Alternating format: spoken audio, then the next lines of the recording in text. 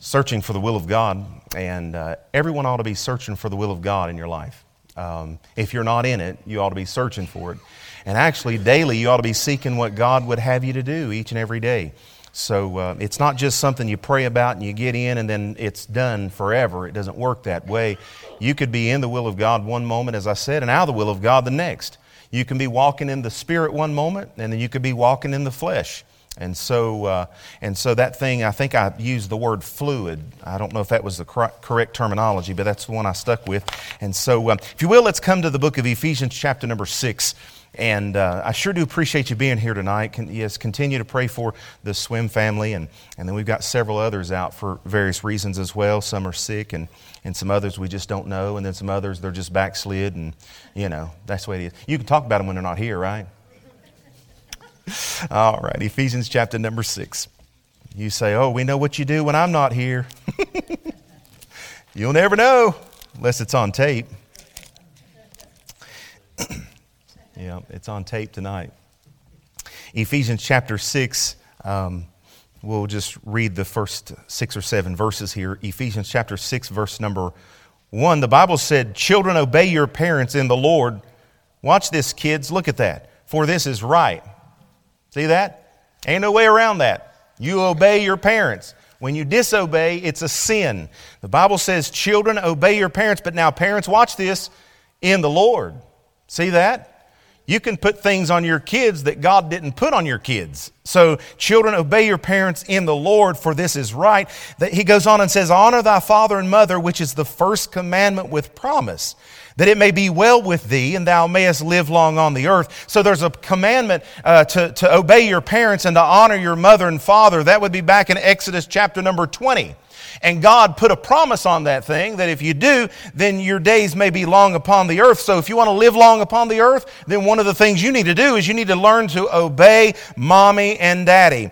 Then he goes on and says, and ye fathers, provoke not your children to wrath, but bring them up in the nurture and admonition of the Lord. Not the nurture and admonition of the world, the nurture and admonition of the Lord. Servants, be obedient to them that are your masters according to the flesh, with fear and trembling, in singleness of your heart, as unto Christ. Not with eye service as men pleasers, but as the servants of Christ, doing the will of God from the heart. See that? So you and I are to do the will of God from the heart. He says, with good will, doing service as to the Lord and not to men. What you and I do is we serve God, and we don't do it so that men can see it, and we don't do it for the praises of men. We do it from the heart to the Lord. It's, Lord, I love you, and this is why I'm doing what I'm doing. I'm not even serving the Lord out of fear. I'm serving Him out of love.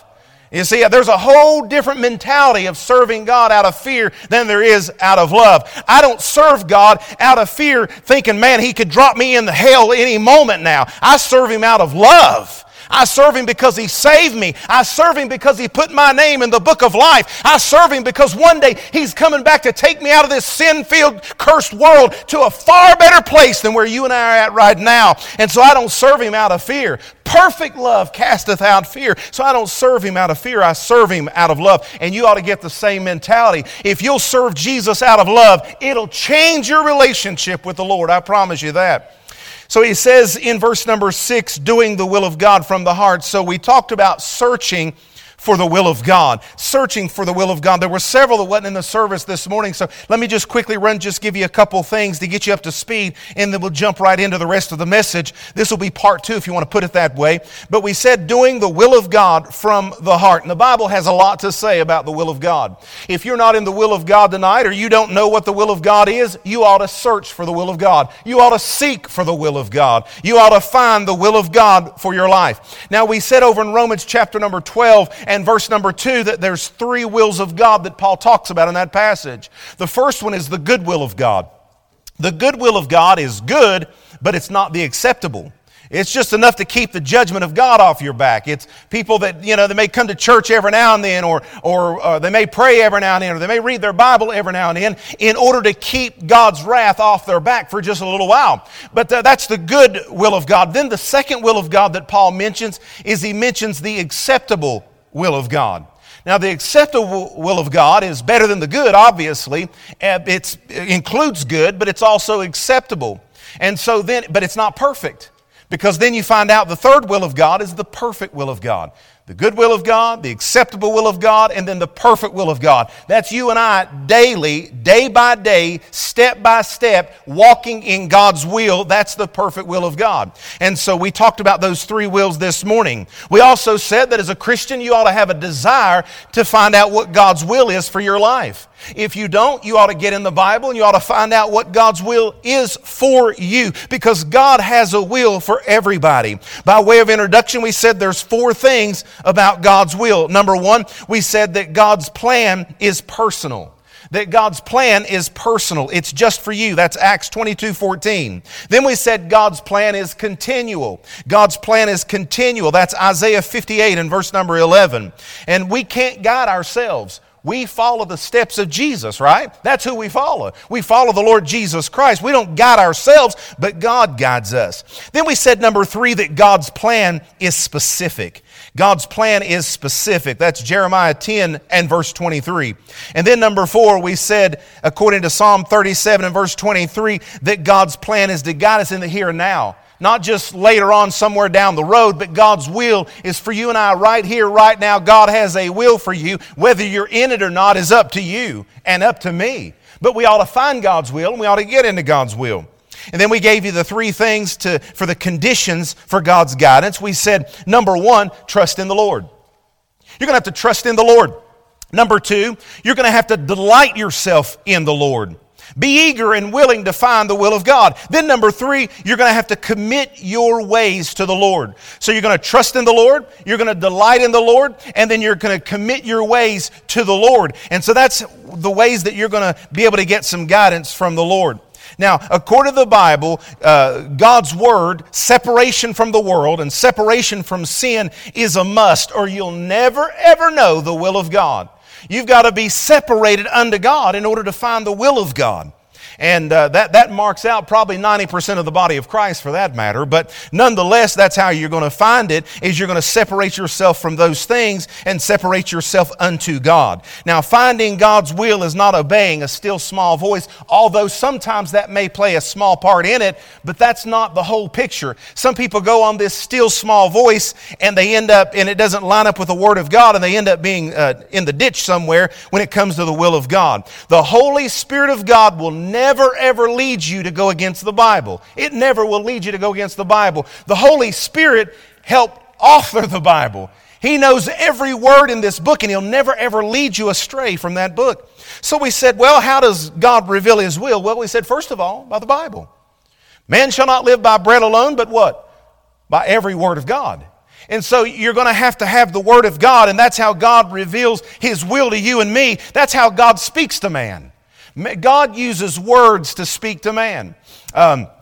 He can speak to animals and things through words, and He can communicate with them, but God's chosen method for speaking to you and me is by His Word. And when we said by His Word, we mean a King James Bible. And then we went on and gave you some proofs and some things of how they twist and change the Word of God. I think I gave you some examples. Let's see here. Let me just give you one or two of them here.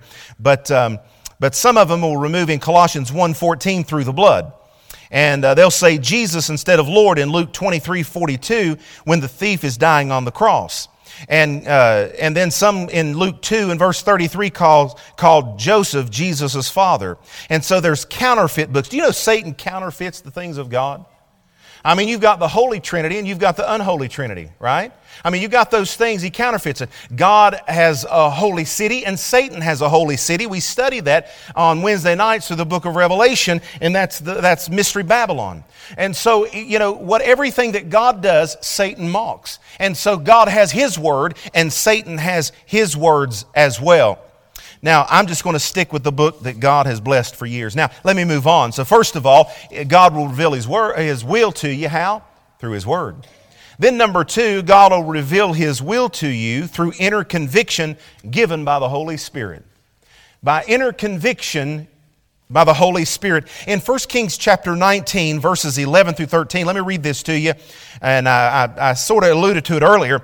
It says, "And he said, Go forth and stand upon the mount before the Lord. And behold, the Lord passed by. And a great and strong wind rent the mountains and brake in pieces the rocks before the Lord. But the Lord was not in the wind. And after the wind an earthquake. But the Lord was not in the earthquake. And after the earthquake a fire. But the Lord was not in the fire. And after a fire a still small voice. And it was so when Elijah heard it, the still small voice, that he wrapped his face in his mantle and went out and stood in the entering of the cave. And behold, there came a voice unto him and said, What dost thou hear, Elijah? You see, so sometimes God uses a still small voice to speak to you and I. But keep in mind that if the voice is contrary to the Word of God, then you chunk the voice because it's not God speaking to you if He's telling you to go against the Word of God. You say, well, I believe that this still small voice is telling me that I need to speak in tongues, that I've got the gift of tongues. But if the Bible comes along and says in 1 Corinthians chapter 1 and verse number 22 and 1 Corinthians 14 and verse 22 that tongues are a sign to the unbelieving Jew, then it's not for you and me.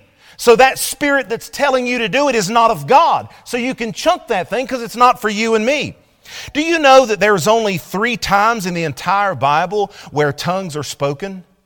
It doesn't happen as often as the charismatics would like for you to think that it happens. It took place in Acts chapter number 2. It took place in Acts chapter number 10. And in Acts chapter number 19, they spoke in tongues for a total in the Bible 3 times. So it doesn't happen that often. But they like for you to think that it happens every service. But tongues are not for you and me. It's for the unbelieving Jew. You rest assured if anybody speaks in tongues, there's an unbelieving Jew around that God wants to say, hey, I'm in that.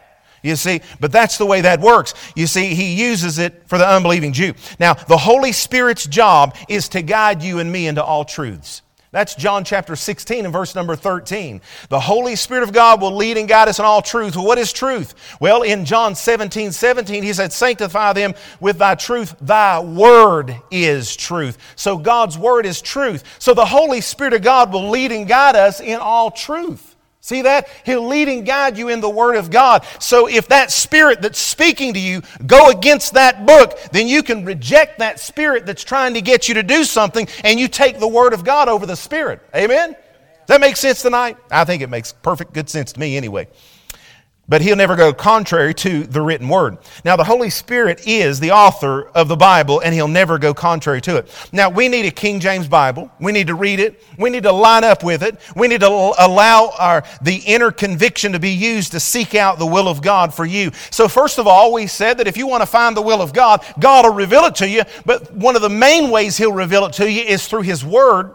And then we said, secondly, that He will reveal it through the inner convictions given by the Holy Spirit. So the Holy Spirit lining up with the Word of God will help to reveal the will of God for you. Does that make sense?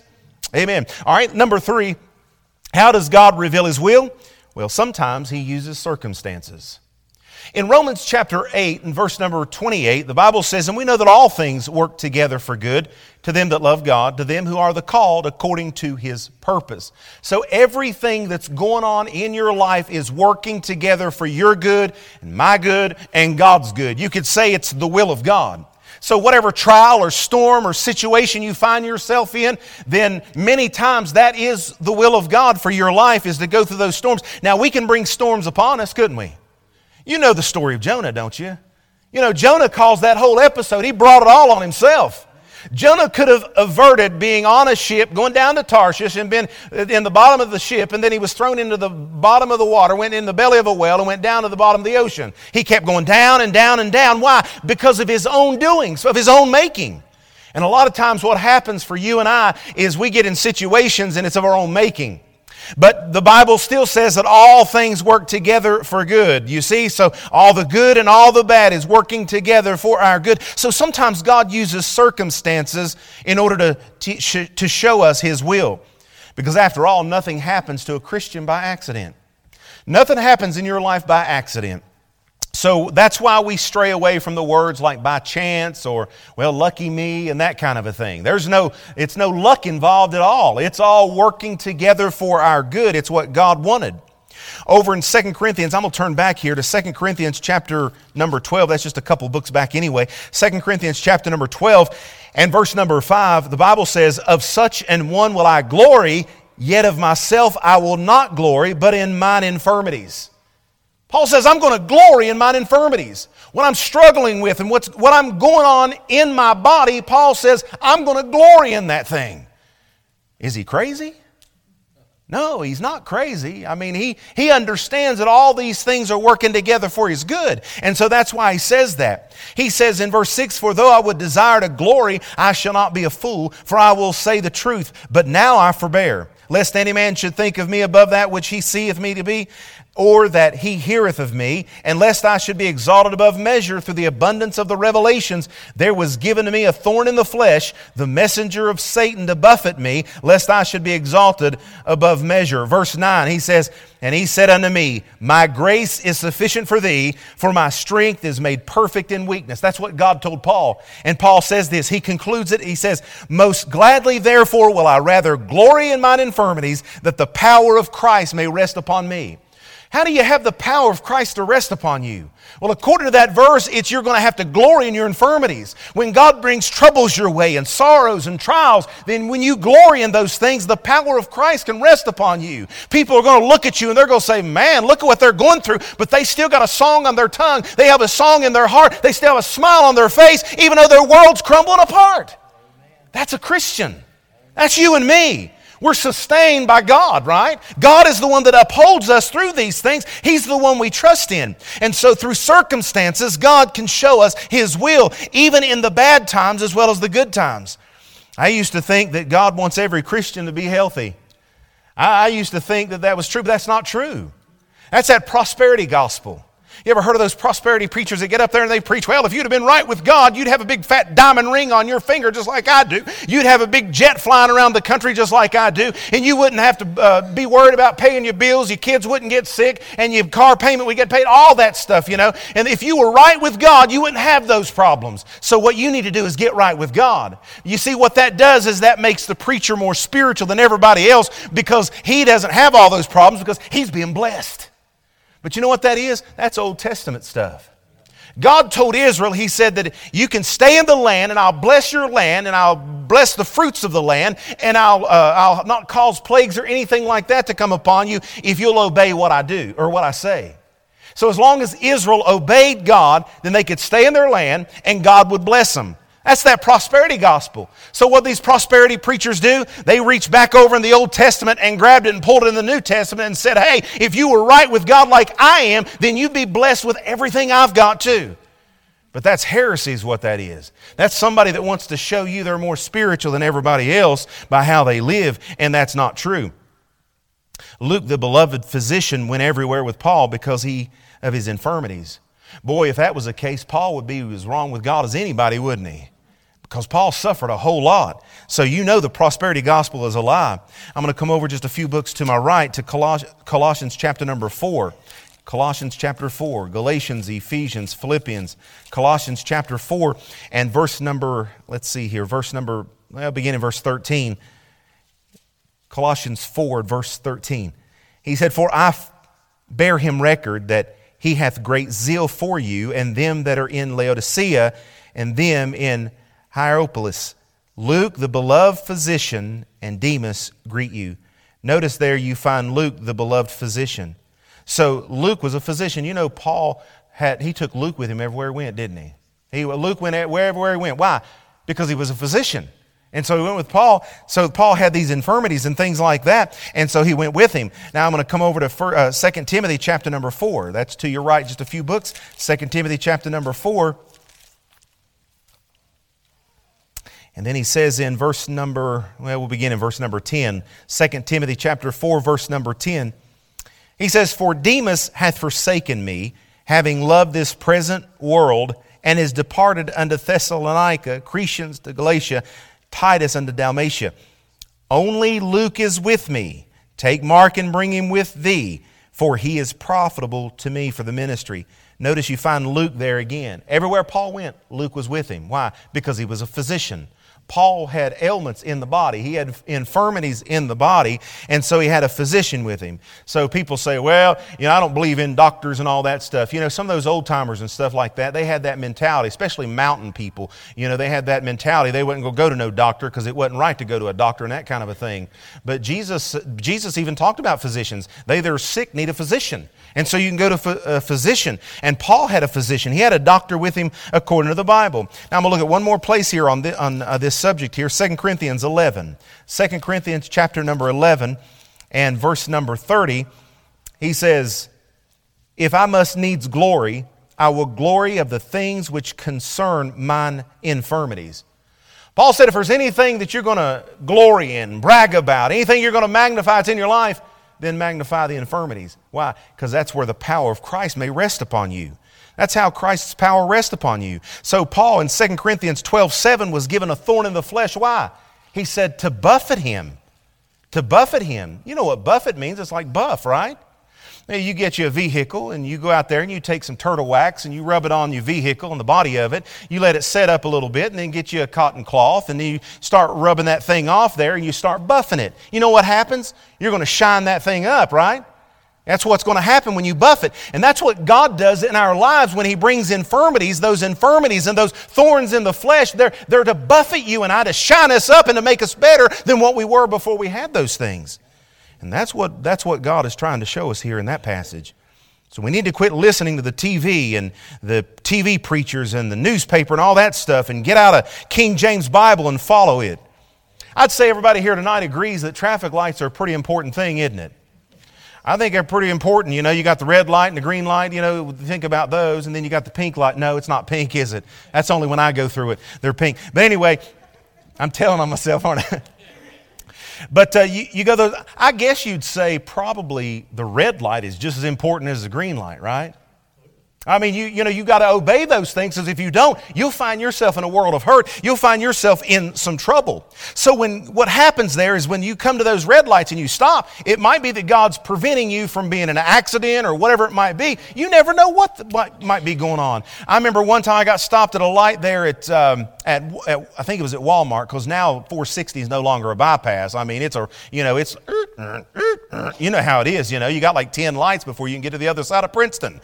And but anyway, I guess they're needful and they have to be. They're there for a reason, I reckon. But anyhow, I got stopped at the Walmart red light. And then when I went on, I looked and there was an accident that just took place. Now, I don't know. That could have been me. I don't know. But thank God it wasn't, right? And it could be because of that red light. I don't know. I'm just saying that happened here a few months ago. And so it very well could be that God was protecting me from something. So when God closes a door, we should observe it. And the same way when God opens up a door, we should reserve it. And when God shuts, we should thank Him and wait on God and pray about an open door. That's how we ought to handle those things. You see, how does God reveal His will? Well, sometimes He reveals it through circumstances. And then number 4, how does God reveal His will? Well, sometimes by the advice of others. Sometimes you're going to get the advice of others, and that's going to give you some insight. You don't solely go on the advice of others, but you do take it into consideration. Why? Because the Bible says in Proverbs 11:14, in a multitude of counselors there is safety. If you're getting ready to step out and make a big decision, it might be good to talk to some other people and get their advice, get their opinion on the thing. People that you can trust, for that matter, not people that's going to get up on the phone and say, "Oh, Helen, you never guess what I just found out about Sister So-and-so. She called me up and she told me, da, da, da, da." I'm not talking about that. I don't talk to those people. Those people ain't no good. You don't need to tell them a thing. I'm not talking about people that's going to, they said that, what is it, telephone, television, and tell a woman. That didn't go over as good as I thought. But anyway.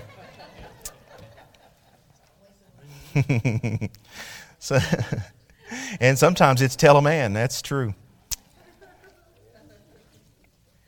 You got to get the men in there too, don't you? Sometimes God's will is revealed through opportunities. Sometimes His will is revealed through circumstances.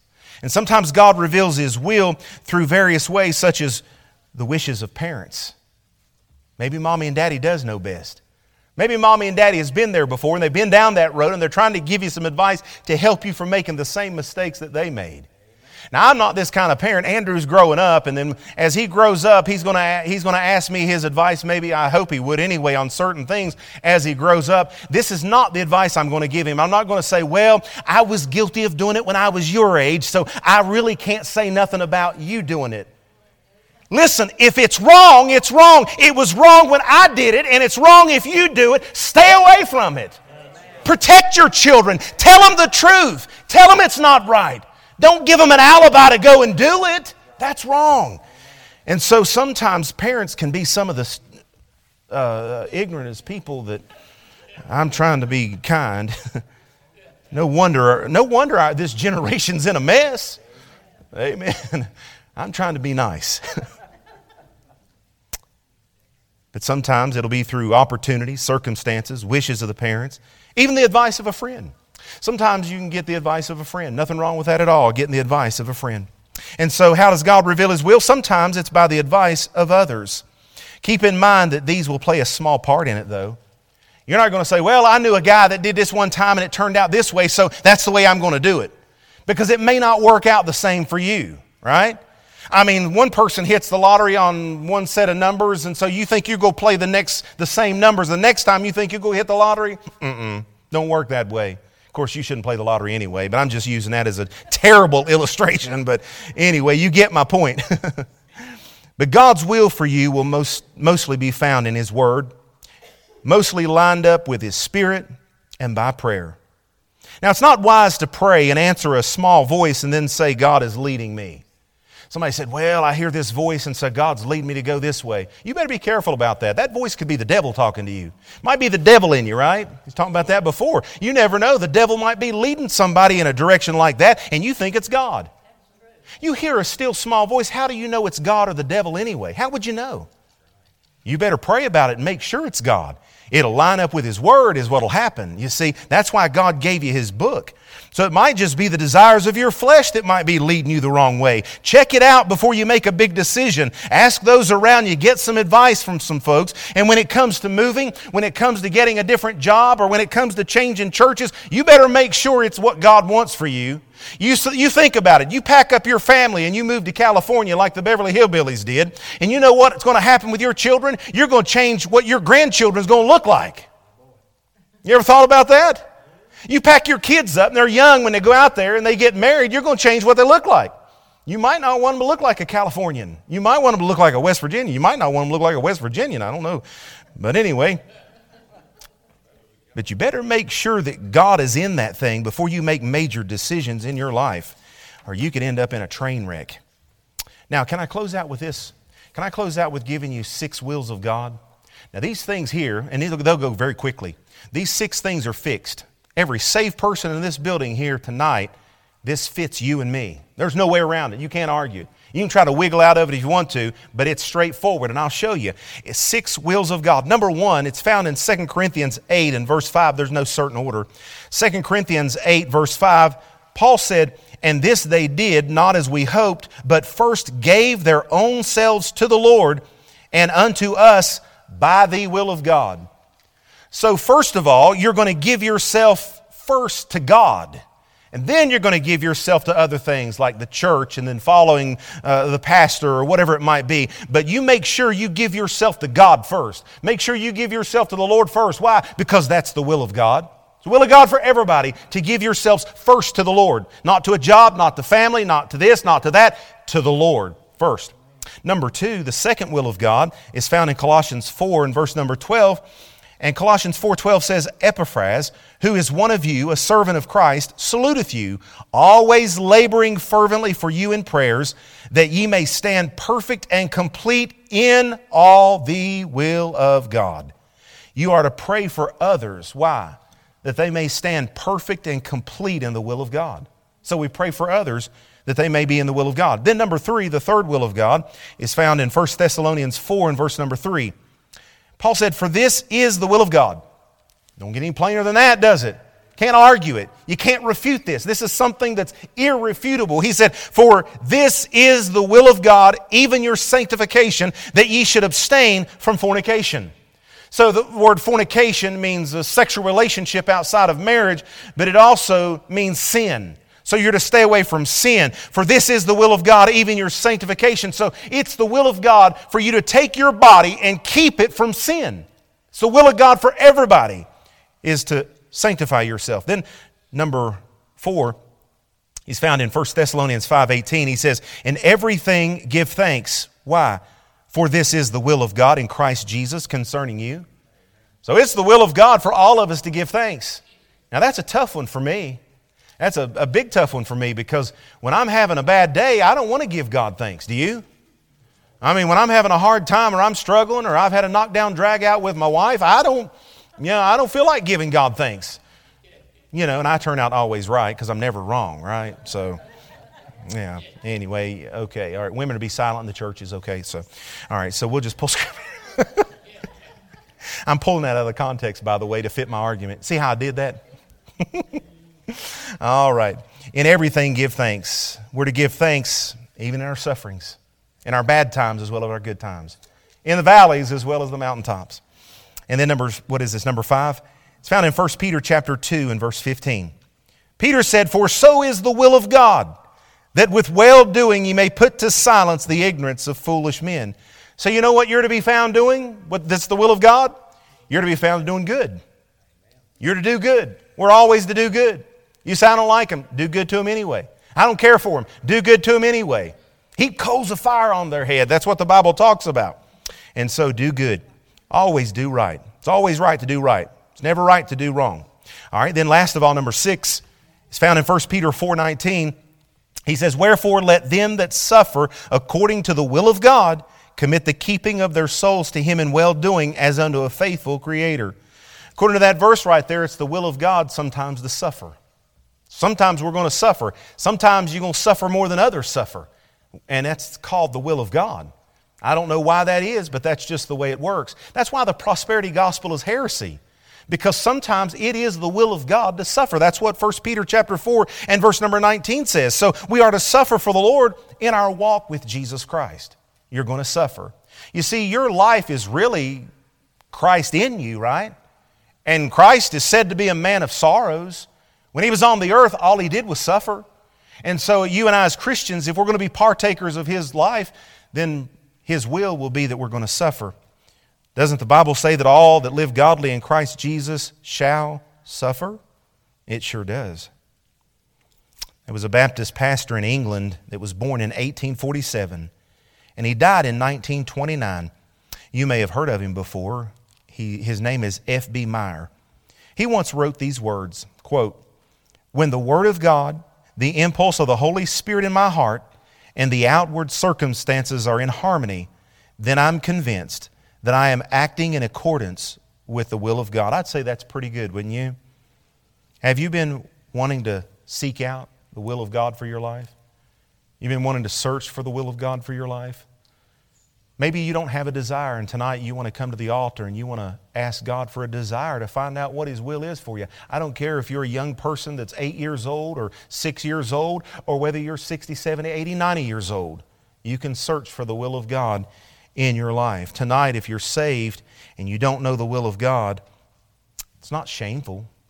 What's shameful is that you're not seeking the will of God. That's the shameful part.